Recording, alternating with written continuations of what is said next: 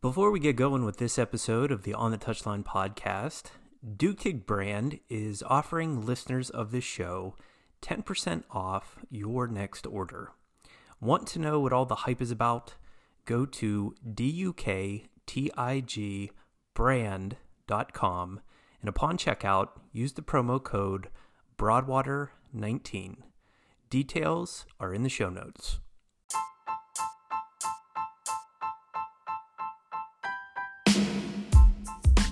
This is the On the Touchline podcast. I'm your host, Jason Broadwater. Welcome to the show.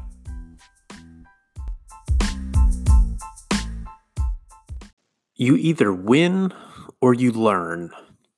That is a quote Coach Jay Hammond subscribes to in how he approaches the game of soccer.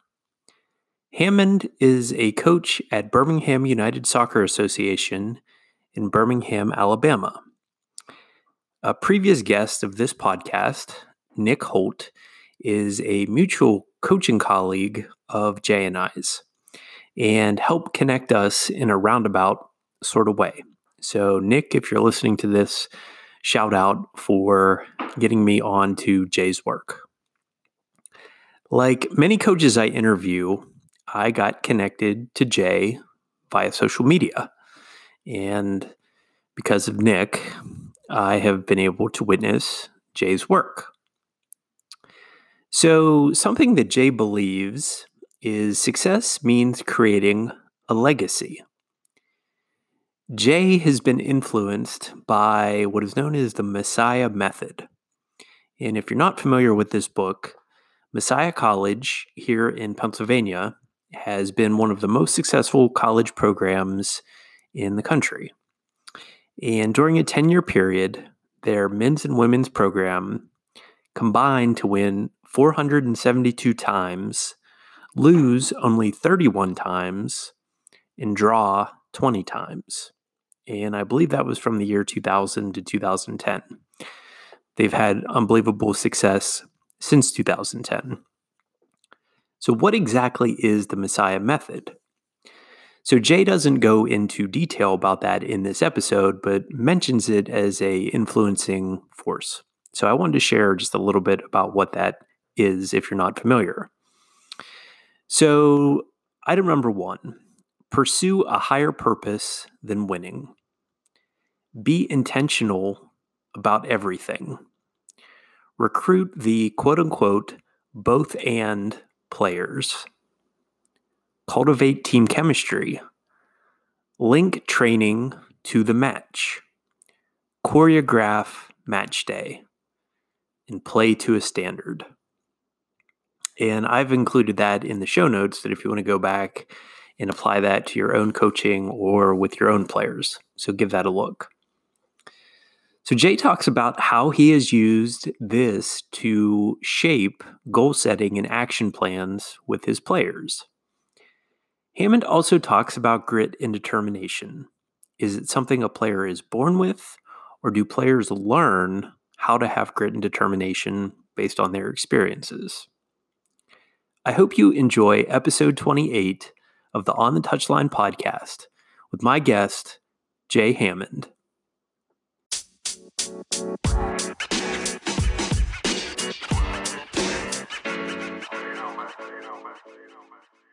I think it's important. I always like to ask coaches a little bit about your backstory and your journey as to how you got into coaching. So what made you become a coach? And tell me a little bit about your backstory as to how you've gotten to where you are in your coaching career. Yeah, coaching was never really something in like the future that I thought was going to be there. Obviously, from playing and through club here in Birmingham, and we had a developmental academy in here at Birmingham United, and then playing through high school, then going on to college, and then not finishing out playing in college and transferring back home to UAB to finish out school. Just playing as like a practice player in a sense. It was like I needed something else to do, especially after graduating. My little brother at the time was still at the high school that I graduated at Oak Mountain. And they just hired a new coach named Dan DeMasters, and they'd be looking for an assistant. So I just went in for an interview, and he was like, well, the job's yours if you want it. So it was honestly something to do. And it was never really something that I thought was going to be like a future plan for me, because I didn't really have like right now as far as like the why of why you coach, right? It was just something to get into, so I wasn't sitting at home not doing much of anything. And then kind of getting into that and coaching the JV and assisting the varsity boys team at Oak Mountain, um, it became more of my identity of actually who I was, what I was supposed to be doing in that sense, and making a difference in kids' lives. So you have a different walk of different people who you'll run into, and as far as on the youth side, as far as from high school to club to whatever it may be. And that's when I got fully kind of swept into the club world in a sense, and working for a smaller club, the first club I worked at. And I just 100% enjoyed it, and I loved it, and it's something that I just ran with, and that's kind of how it ended. I mean, how I am right now, to be honest. It was just something that I just kind of got swept up into, and I just said, yeah, I'm going to run with it, and here I am now, 7 years later. Wow. What would you describe your demeanor like as a coach? What are you like at training or during a match? I would definitely say when I was younger, I was a lot more emotional within the game. I feel like I was watching the ball every single time, whatever a mistake would happen, or the referee would make a call. I was like more so like the emotional type younger coach in that sense. I think now I'm 100% matured in training. Depends what kind of training day it is. If it's a high intensity type day, I'm a high energy person, so I'll bring some energy into the training session to keep the energy level high and keeping the kids laughing in that sense. I'm kind of laid back and kind of goofy. Some of my kids will probably explain to me as corny. Um, but yeah, man, and then as far as the game, it just depends as far as the type of game that it is, and how we're playing and how we train that week and going into the match we're prepared for. I definitely can relate that. I feel the same that, early on in my coaching career was definitely more emotional. I still celebrate a goal here and there, but not Right. nearly as emotional as I used to be. And, I tell people all the time that I tend to pace Yeah. on the touchline quite a bit. I definitely get my 10,000 steps in for the day for sure when I do that. So, what was your youth soccer experience like, and what were some of the coaches that you had, good or bad, and describe that to the audience? I actually enjoyed the youth coaches I had growing up, to be fair. I mean, I had some really, really good coaches, and some of the coaches that I have been coached by are either now coaching in college or running big major clubs in the country. So I was blessed to say in that sense that having the coaches I had early on, as far as I played in like a private school youth kind of co-ed league, which was kind of fun.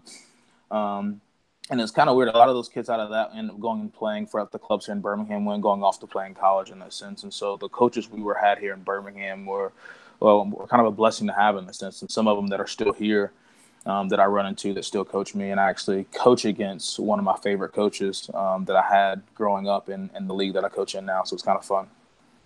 Very cool. So take me through, you mentioned earlier about, that influence that you have on younger people.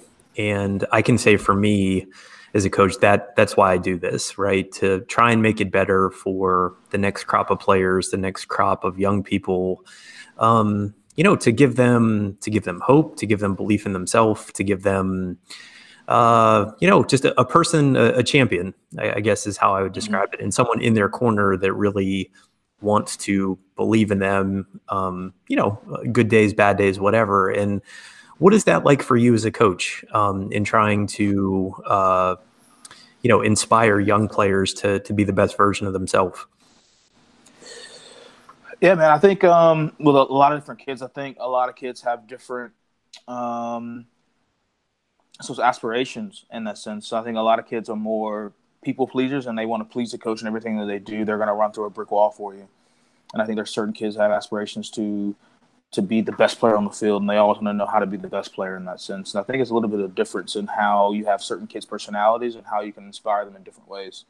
Something that I realized early on in coaching, that you can't coach the same kids all the same, because different kids need different, as far as attention, or just different ways of how you coach them in the sense. There's some players you can get on to and kind of crack down on them. There's other kids you kind of have to massage a bit, and how you give them back criticism and also building them back up. So as far as inspiring them, it's just giving them almost like a reach where they can achieve something and make it a reality. In a sense, a lot of times that a lot of kids make a lot of dreams, a lot of adults make a lot of dreams, but it's not like really an action plan to make it a reality. So in trying to inspire them is trying to make some of the dreams they have and making it a reality. And it's one of the things that I do with all the teams that I coach. Beginning of the season, I make them write down 3 goals, and they give them to me. I told them to keep them. I told them to tape it somewhere they're going to see every single day in those sense, and it's something they can achieve. And it's obviously, as a team sport, you want to achieve the team goal, but at the same token, you want the kids to get better in something they want to get better in. I think that's our jobs as coaches, that we get the kids in, whether their skill level is, or how athletically are when they get there, and it's our job to coach them up and of what they're asking us to do. Well, I was going to say a good segue into, I guess, my next question of how do you define success as a coach? And certainly any of us can look at our win-loss record, right? All right. And, and that becomes more important as the older the age groups that we coach or different levels that we coach at or whatever. But how do you as a coach define success? I definitely define it as when I first got my first coaching job at Oak Mountain with Dan DeMasters, who's still one of my really close friends. And he very seldom used the word win. It kind of came from a guy named Dave Brandt, who used to run Messiah up north in PA, and then was at Navy before he went to the Riverhounds. But he kind of explained it as like the Messiah method in a sense. Was wins and losses is fine, but in a sense, success is meaning you're creating some type of legacy in a sense. And sometimes when people realize in winning, you can ask kids who won the state championship or who won national championship 3 years ago, and they can't tell you, right? But if someone sustained this amount of success over time, because they've done all the right things that they needed to do as far as the small detail things. And it's not all about winning. I think when I tell the girls all the time, the guys that are coaching, I think the word perfect means if you're able to look your teammates in the eye and tell them you gave everything you had and within the time you had, even if it's not a win, the quote is really true. And it comes to it, you either win or you learn. Let's say you lose. If you don't learn a lesson within the winning or the losses, it's kind of hard to build and grow from where you're going. Mm-hmm. So something I had asked yesterday on Twitter, I've been thinking about it a lot, and it's come up in different aspects of my life, not only in coaching, but my professional life as well outside of soccer. And it is the idea of grit when it comes to a player, right? So I don't know if you've experienced this, but I definitely have as a coach at the club level. And it's basically something to the effect of, if I tell a player or a parent that they need to improve on X, and whatever X is, first touch, receiving the ball, the ball across their body, whatever aspect of their game they need to work on, they don't necessarily like what I have to say. They then go and look for another club, another coach that's going to basically say, no, Jay, you're a perfect player. We want you here at our club. There's nothing wrong with your game. You've peaked already. Come join us. And I've experienced this at different times in my career. And so the question I had asked folks was, is grit something that, can be taught to a player, or is it something that you and I have that we're sort of wired that way? From the day that we're born, we sort of are, throughout the course of our life, going to eventually encounter difficult circumstances, but have the tools to navigate through them. And I'll tell you my answer, but I'm curious if you've experienced any sort of similar situation, or maybe what your take on grit and sort of determination would be from either your playing experiences or coaching experiences. Yeah, I'll go back for the playing experiences. I was never like the best player on any of the teams that I played on. I was a pretty athletic kid and did certain things really well, and certain things I struggled at in that sense. So one of the things that I knew I had to do was to work harder than everyone else. Whether it was fitness or it was trying to win a 50-50 ball or win a ball in the air, I was in that sense. I was going to try to be the one that would win everything in that sense and try to do everything as possibly great as possible within the effort part, right? And the gritty part. And I think a lot of that, is how we're brought up in a sense, and how you have that blue collar mentality. And as far as in coaching experience, I think I see it every single day. I think a lot of us coaches do. And you have certain kids that you have that when it doesn't matter the situation of the game, it doesn't matter if they had a long day at school or just a hard day and they come to practice, they're going to be that kid that's going to work their butt off for you every single day. And I don't know. I think sometimes it could be the way they grew up, and as far as how they were instilled in certain things to work hard and have that hard-working mentality, and certain kids who may be given everything. And I think that happens within life, and I think sometimes it can be bestowed in some kids because I think you have certain people that lead by nature and necessarily not by communication, by vocals, that it may inspire another one of their teammates who maybe didn't have that type of mentality to have it now because they've seen how much it's given them success, that they want that same type of success so it could feed off of them. So I think it's kind of a 50-50. Mm-hmm. Yeah, no, I would agree. I think some players just, they have it and they're born that way, just to be tough and hardworking and want to give their best effort, even on their worst days. But also, I think it can be taught. And I think someone had said something to me recently that, creating this environment where players can fail, but knowing that failure is not a punishment, failure is encouraged, failure is almost a part of the culture that the team or the club has. And so rewind that conversation slightly of, I wonder if it would be different if, whether it be with that parent that I was talking to or a player or something like that, if, that understanding was in their mind of, yeah, failure is a part of this process. Right. And, it's hard to predict a U8, a U10, a U12 player, sort of where they're going to be long term. You can have a decent idea, I think, based on sort of their technical abilities and maybe their tactical understanding of the game. But, they haven't reached the top of the mountain, I guess is what I'm saying. And, from my end, continuing to educate parents and players that this is truly a process, right? That soccer is very different than maybe other sports out there. And, I agree with you. I love what you said about just showing up and being a hard worker every single day, because I was that type of player, and love that sort of very workman-like approach. So how do you create the desirable culture that you want within your team, within your club, whoever you're coaching in that particular season? I think we have, as far as our club that I coach at now at Birmingham United,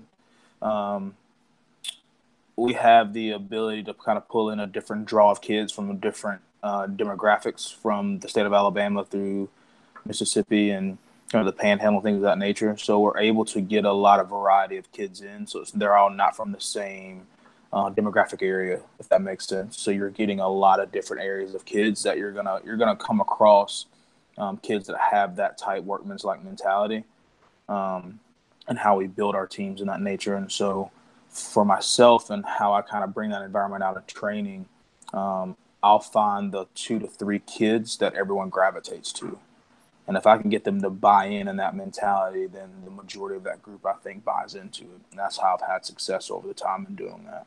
Mm-hmm. What does that look like? Or is that conversations? Is that meetings? Is that, different activities? Yeah. So, I think it's meetings and different activities. And for myself and the teams that I have, I create a leadership council that I'll pick. Obviously, if we have captains on the team, they'll be within it, and they'll take 3 to 4 other kids, and they'll be kind of the spokesman for the team in a sense. It's not saying anyone else that's not in is anyone lesser in that sense, but the ones that are there have a little more influence within the group because they may be the more social butterflies or the ones that lead by nature, and there's certain different things that we may need. And I'll kind of break it up into positional things. Certain people will hang out or be around others and more.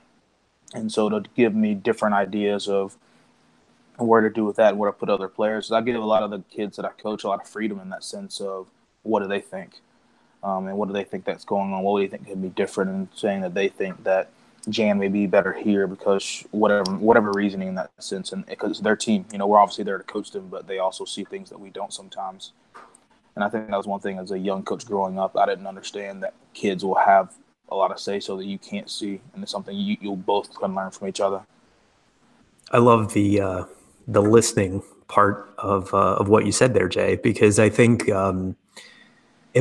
if you're empowering your players to have a voice on the team, or the leadership council sort of take an active role in how the players are feeling or thinking, and then as coaches listening to what they're saying, I mean it's like any type of relationship, right? I mean, whether that be a marriage, or whether that be a coaching relationship or a friendship or something like that, that there's sort of there's always this give and take, right? That and I remember some of the coaches I had, as a youth coach, that it was very much one-way communication, right? That they're going to tell us what to do. We're going to do it. And if we don't like it, well, basically we can go fly a kite. And, I just think we've evolved a lot as coaches, and it tells me a lot about, your approach and sort of, the modern day soccer coach, in terms of, that ability to listen, because I think it's a skill that is often difficult to get right and often difficult to perfect, because I think our players actually give us a lot of our answers. And part of it is just paying attention to what they're saying, right? Yeah. It's, not being, sort of so headstrong sometimes that we're the only ones who are right. And the players can actually give us a lot of good feedback and, intel, I guess you could say. So make a little bit of a pivot here. Coaching can be tough, right? Coaching can be stressful. There can be peaks, there can be valleys, there can be, really great times. I'm sure you've experienced this. I know I've experienced this. How do you take care of yourself outside of soccer? And what do you do to make sure that, you're not burning out, to make sure that, your energy for the game is still high and your passion for the game is still high, but always continuing to want to get better and improve? Yeah, I went through kind of like a period, I'd say about 1.5 to 2 years ago, where I kind of got burned out, in the sense there was just a lot going on, and I was just soccer. And when I came home, I'd be watching on TV, or I'd be working on certain things in training sessions, and it got to a point where I needed to have kind of like, obviously soccer is something that we do and something that we love, but not necessarily of like exactly everything of who we are, right? There's different things outside of it. And I had to have some type of a categories of life that I had to put it in. So given free time for me to go to the gym every day and kind of just digress. And I wake up every morning, I take the first hour to just drink some coffee and maybe watch like First Take or something of that nature on ESPN or something, things there. Just making time outside of work to actually have that type of life to keep you inspired to do those things. And obviously, I love what I do, and coaching in the game, the kids that we have, and the kids that we coach. And I still spend a lot of time within the game in itself, but I also have some time that I spend for myself to be with my family as well. That kind of gives me an idea of why I do it, in a sense. And we moved to Birmingham, and I'm moving around Birmingham, being in the places that I've grown up to where I end up kind of where home was, in a sense. You kind of see where you've come from, in that sense, what kind of keeps on inspiring you to keep pushing forward and keep on helping the others that are feeding for, that need it. I don't know about you, but I like saving money. And I have a special offer for listeners of the On the Touchline podcast as a Duke TIG Brand FC member. And I'd like to pass that savings on to you. If you're not familiar with Duke TIG Brand and what they do, they were started by two professional women soccer players who felt that something was missing when it came to planning sessions, organizing your coaching philosophy, and figuring out your own personal style, either as a player or as a coach. These things should not be stressful, and they should be enjoyable, and they should also involve high-quality products. One of the goals of Duke TIG Brand is to provide the soccer community with those products. I can proudly say that I have used Duke TIG Brand for over a year now, and I absolutely love the product. I currently use the Duke TIG Brand Trainer 2.0 Plus to plan my sessions, to take notes, to do some introspection after matches and after training sessions. I absolutely swear by it, and I want you to experience all the good things that Duke TIG Brand has to offer. So if you go to duketigbrand.com and place your order, upon checkout, enter the promo code Broadwater19, BROADWATER19 at checkout. That will save you 10% on your next order. I've included instructions in the show notes. Go back, give a look, and I hope you can experience the savings today. All right, now let's get back to our episode. Where do you see things going for you as a coach? Positive. I know.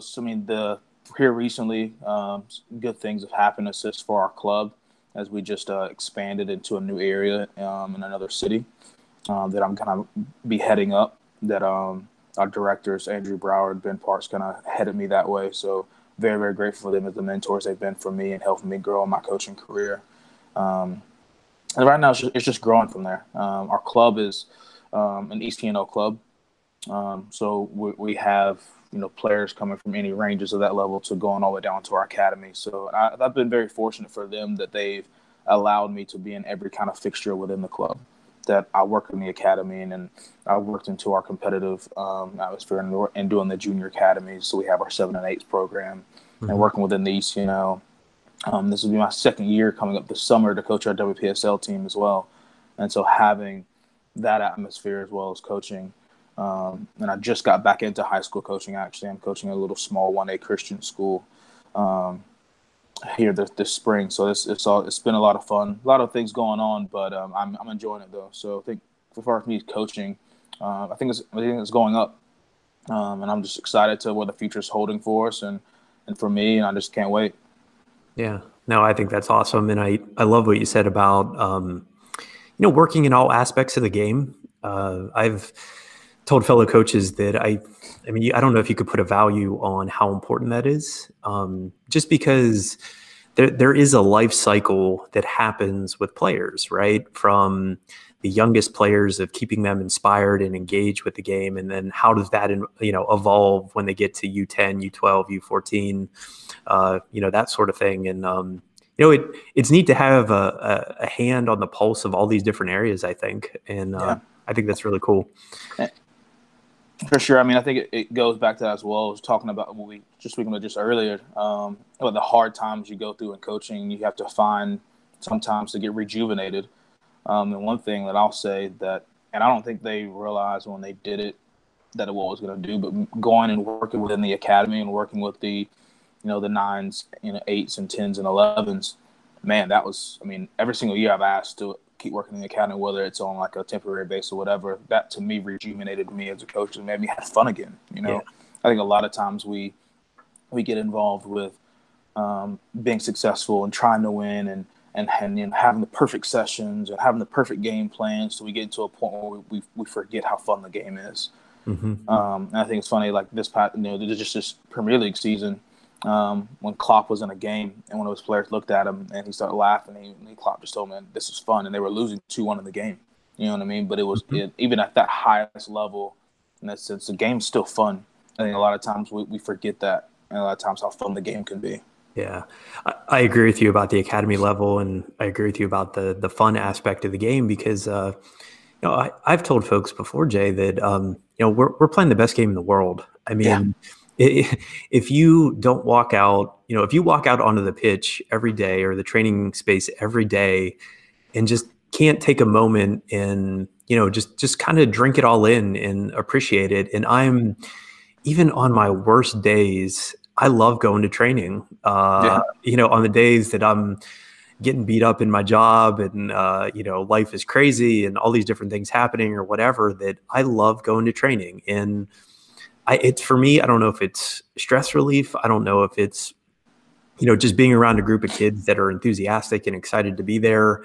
But yeah, I want to pass that love on to those kids because, I say this often that soccer doesn't have to end when they stop playing. They can still stay connected to the game. And I was actually just talking with somebody before our conversation about they're trying to get me to play in an adult league and over 30 league. And I'm like, I don't know, maybe. And I'm like, well, do you need a goalkeeper? And they're like, well, we actually do. And I'm like, okay, well, but we know how I'll feel the morning after. I'm sure that I might be regretting that decision. So, All right. I guess I don't know, a question that I like to ask coaches.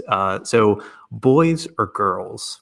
Do you have a preference? Excuse me. And if so, tell me a little bit about that. It's actually I've been asked this question pretty often here recently. Um, I've coached girls longer, and since when I first got into coaching, it was just coaching boys.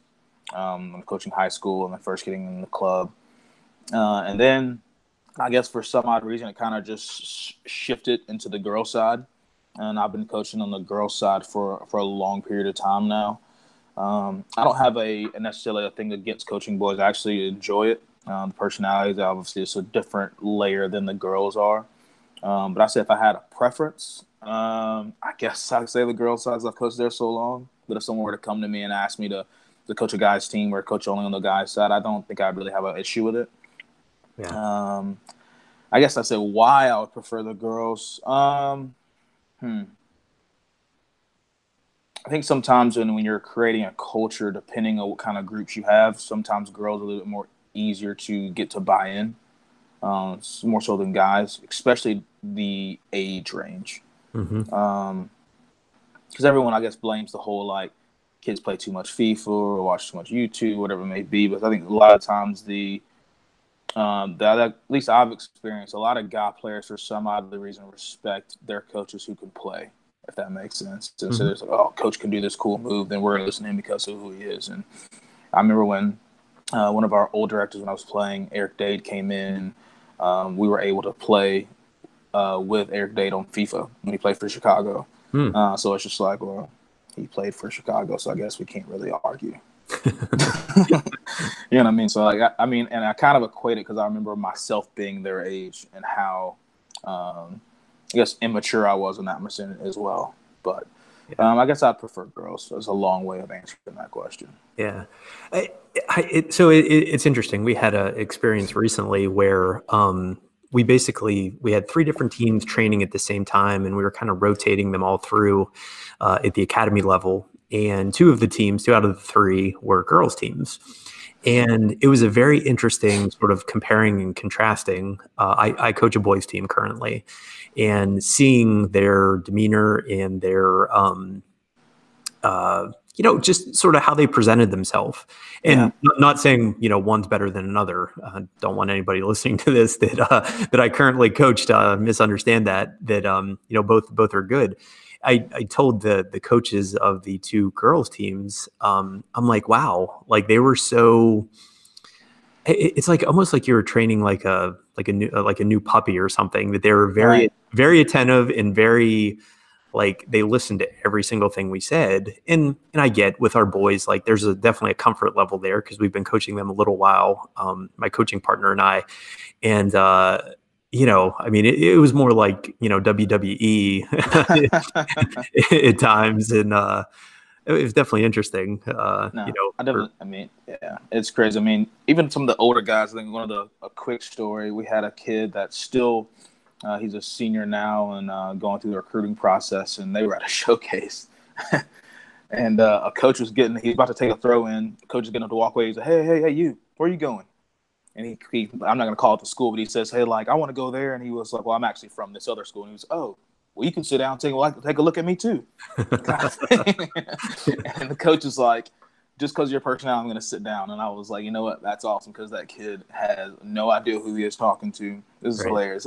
It's the fun atmosphere, though. And like going back to the fun part, I think that's what makes it fun about the game that we coach. Yeah. So I'm always curious when, coaches working in the youth game of how they engage parents and what your experience has been like working with parents. And, if there's the good, the bad, the ugly, or mostly good, or what has that been like for you as a coach? It's kind of, I think I've had more good than bad. Obviously, we've all had our bad experiences in that nature. And I don't want to say it's bad. It's just sometimes it could be a lack of communication and a breakdown of communication. I think the more you're able to communicate with your families and with your parents and giving them the scale of what you're asking from them and their individual child, and also as a team aspect, I think you also get them to buy into it. I think a lot of times, it's a book that I read, it's called Win Your Locker Room, and it talks about that you can't only just get your team to buy into what you're trying to achieve. You have to get everything that surrounding them to buy into it. So the next part, I guess, on the youth game is getting the parents to buy into it just as much as the kids to buy into it. Mm-hmm. And I think because they're gonna be in the car with them, they're gonna take them to practice, bring home, right? Even if they're able to drive when they get home from school or home from practice or home after a game or whatever it may be. It makes it easier in the sense of having a good line of communication and giving them and being truthful.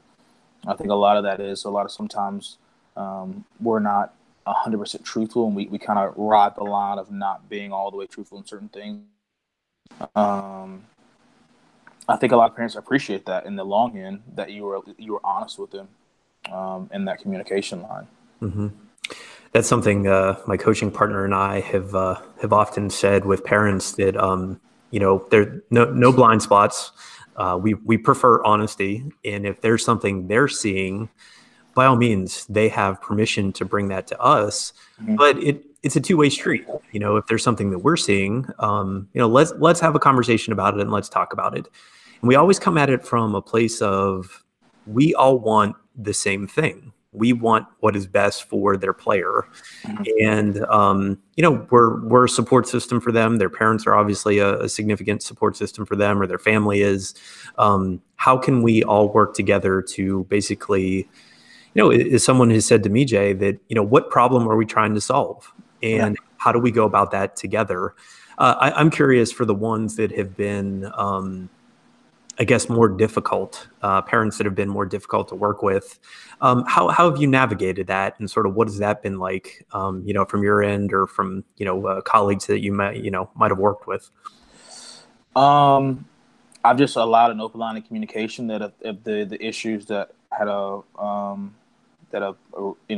come up, of giving them an opportunity to speak their piece. And sometimes it's been a resolution and sometimes it hasn't, but at the end of the day, at least we're able to sit down and cordially speak to one another of things that we agreed or disagreed on. And at the end, it was either fixed or patched up, or, both parties moved on in that sense. Just a lot of times that I had to tell myself early on that you can't make everyone happy, so you have to find ways to be respectful in all ways and not leave a burnt bridge somewhere. Like you said, like Ian, your colleague, of having an open line of honesty with them. At the end of the day, if they're upset with you being honest, it's a lot better than you being untruthful and having to have that conversation 3 years down the road. Mm-hmm. I love what you said there about, just not pleasing everybody, or, that there's going to be people inevitably that may disagree with what we're trying to do. And that's okay. I think I've evolved as a coach, just my own sort of, maturity and sort of my emotional intelligence to not take that personally anymore. Yeah. Because it can get incredibly easy to beat yourself up. Right. And, I've played this sort of like mental gymnastics at times early on in my career where I'm going like, am I good enough to do this? Am I really the right person to be doing this? And I've always come back to, after some self-reflection, that, yeah, I am. There's a reason why I'm here. And even though there might be some people that disagree with, certain things that I'm doing or the club is doing or whatever, that, to be able to separate what's personal and what's sort of, I don't know if I'd call it professional or something like that. But it can be tough. It can be really tough to not let that stuff sort of weigh on you mentally. It can burn you out. It can make you question yourself a whole lot. And, that's difficult. So what are we doing right and what are we doing wrong in this country when it comes to soccer? Oof. That's like a loaded gun.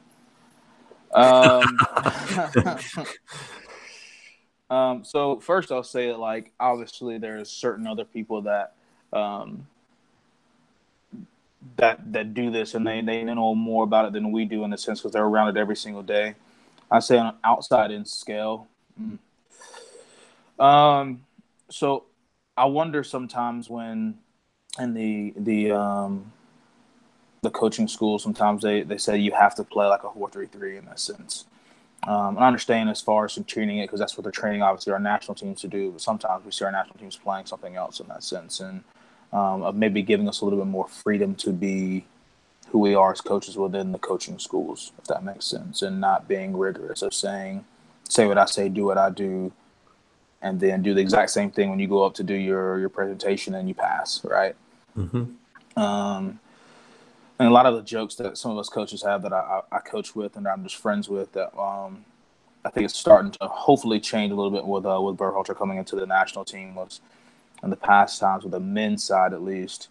I think the women's side do a lot better job of it than we do. But if you look at it, of the guys who played on the back line together in the past 3 to 4 years, it's almost like I'm going to fly to Ohio today and I'm going to sit next to someone on the plane and I just met them. That's how I felt like our back line was. Mm-hmm. Like, hey, nice to meet you. I've never played with you before. We've trained 2 or 3 times together, but we hadn't played in this type of game with each other. You know what I mean? So I think that it's difficult to play on the highest level and the highest scales and not have a comfortability with the player you're playing next to. I think it's a little bit difficult. That's why I think the women's team does a lot better on that side than we do. They have more of a chemistry and a whole lot of communication within their players that their players know than each other inside out. And I guess it may be because their season may be shortened, so they spend more time training with each other than not. But I mean, I think it's a lot of things, man. I think our country is looking forward and trying to grow within the men and the women's side each day by day. I think with us as a country, I think a lot of people are impatient and are wanting success right now. And it's difficult. And when people are complaining that, Iceland made the World Cup this past year on the men's side and things of that nature, and you can fit Iceland inside of Texas. Mm-hmm. You know what I mean? So I think for the bodies that run our country, I think sometimes it can be difficult in a sense. And I think a lot of times we complain, and then until we put ourselves in their positions, in their shoes, and their jobs, we don't want it anymore, right? It's a lot of pressure, a lot of stress. But to have a 50-state country to run as one is difficult. And it's a lot easier to do that within a German style of settings and with the Italian style settings, with the French Federation and things of that nature. It's just a smaller setting for them to control. And I think it's a little big for us to control, and we're trying to find ways that as best as possible for us to create a positive environment and influence within the game. I would 100% think the game is growing in our country. I think it's becoming more and more of a sport that parents will look to put their kids in before they put them into baseball or football or basketball, things of that nature. Mm-hmm. I think it's good, though. I mean, at the end of the day, I think we can all have our complaints or opinions of that nature, but I think we should be grateful in the sense that the game is where it is now, because we could still be 40 years behind the 8 ball. I think now we're still behind a little bit, but it's not as much as we were 5-10 years ago. Mm-hmm.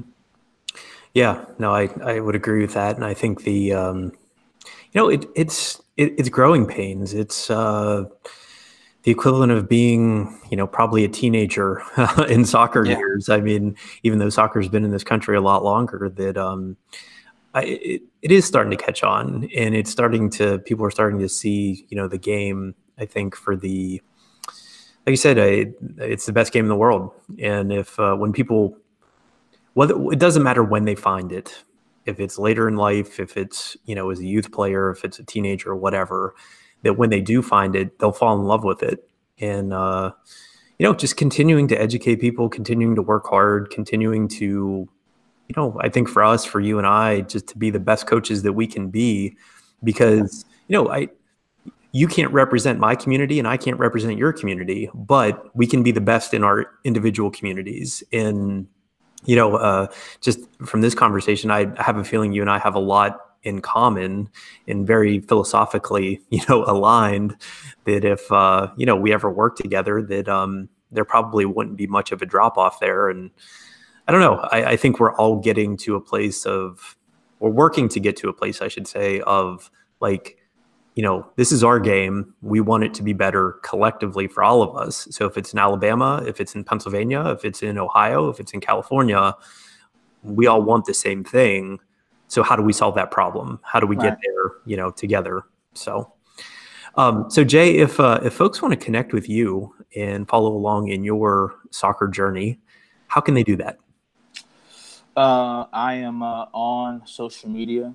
I think my tag name, I think, is Coach JT. I think it's an _ Coach JT, I think, on Instagram. Okay. I kind of keep up with everything. I don't really post as much as far as pictures. I do a lot of stories on there, as much as far as going through every single day kind of thing of that nature. That's kind of how you can keep up with me. Cool. Well, Jay Hammond, thank you so much for being on the latest episode of the On the Touchline podcast. And I wish you nothing but success, man. I hope we have the opportunity to stay in touch. And it is because of social media that we got connected, and appreciate the work that you're doing, not only in the Birmingham community, but for soccer as a whole with the youth level. And keep doing good things, man. Wish you all the best. Yeah, I appreciate you, man. Thank you for letting me come on and spend this time with you this morning, having a conversation. And it's good for the game. Keep growing, and I wish the best of luck for you as well.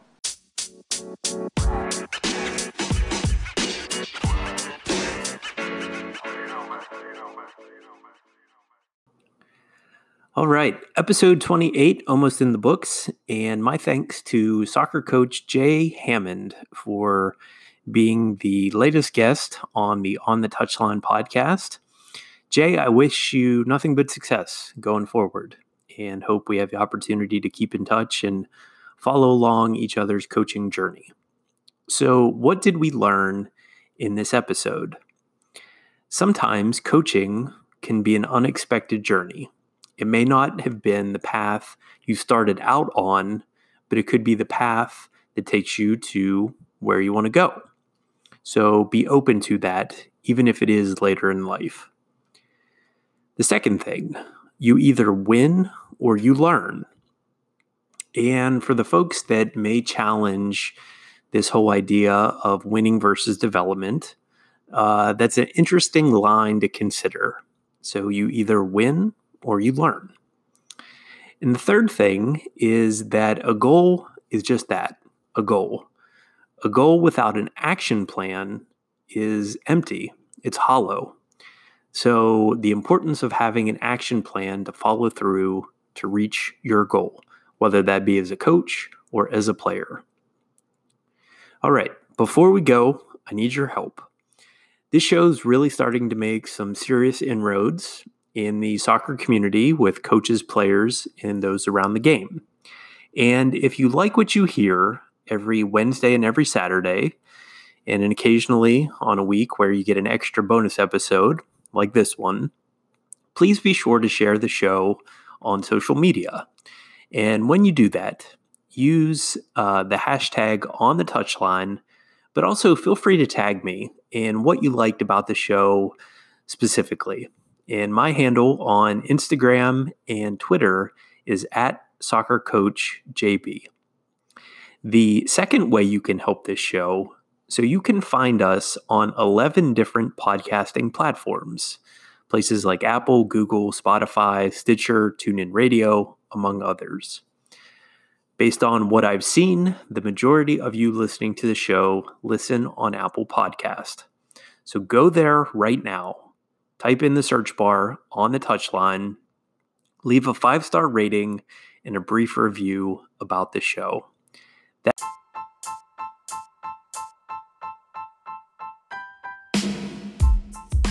Last thing before we go, DMs are always open for ideas for guests or folks that you'd like to see on the show, and hit me up anytime. Thank you so much for listening. This has been the On the Touchline podcast, and I'm your host, Jason Broadwater.